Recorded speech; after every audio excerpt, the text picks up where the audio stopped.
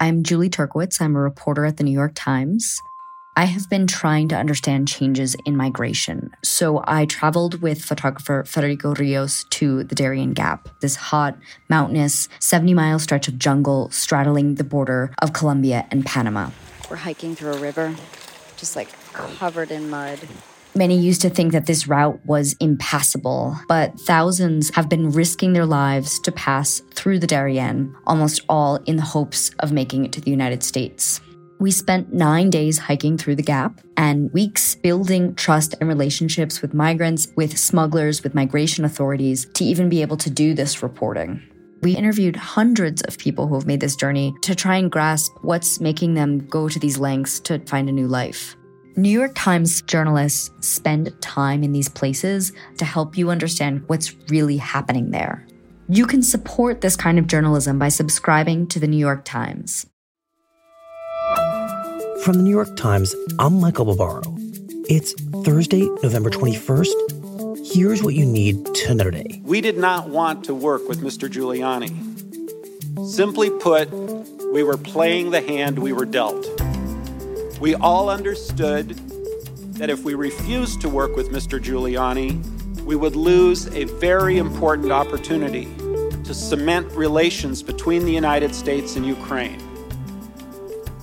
So we followed the president's orders. In highly anticipated testimony, the U.S. ambassador to the European Union, Gordon Sondland, said he was following President Trump's orders when he worked with the president's lawyer, Rudy Giuliani, to pressure Ukrainians to conduct investigations into Trump's political rivals. I know that members of this committee frequently frame these complicated issues in the form of a simple question. Was there a quid pro quo? As I testified previously, the answer is yes. Sondland said that the operation was a clear case of a quid pro quo and that it was carried out with the full knowledge of top Trump administration officials, including the Secretary of State, Mike Pompeo, and the Vice President, Mike Pence. And how did Ambassador Sondland get there? This is not a man who had any qualifications except one. He wrote a check for $1 million. In the fifth Democratic presidential debate, candidates expressed outrage over Wednesday's testimony in the impeachment inquiry, with Senator Elizabeth Warren accusing President Trump of selling off key ambassadorships to wealthy donors like Gordon Sondland. And that tells us about what's happening in Washington. But with Mayor Pete Buttigieg now leading the polls in Iowa, the first state to pick a Democratic nominee, several of his rivals, including Senator Amy Klobuchar, sought to challenge his credentials and experience.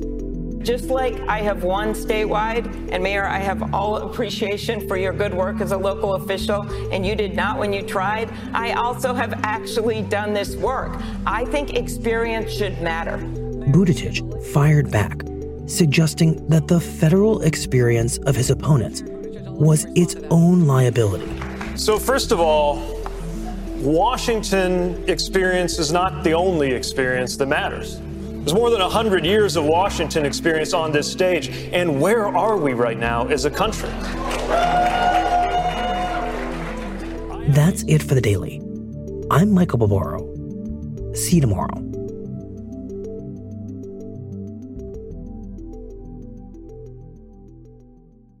This podcast is supported by the Freedom From Religion Foundation. I'm Ron Reagan, an unabashed atheist, and I'm alarmed by the intrusions of religion into our secular government. That's why I'm asking you to join the Freedom From Religion Foundation, the nation's largest and most effective organization of atheists and agnostics, working to keep state and church separate. Phone 1-800-335-4021, 1-800-335-4021, or visit the Freedom From Religion Foundation at ffrf.org. Ron Reagan, lifelong atheist, not afraid of burning in hell.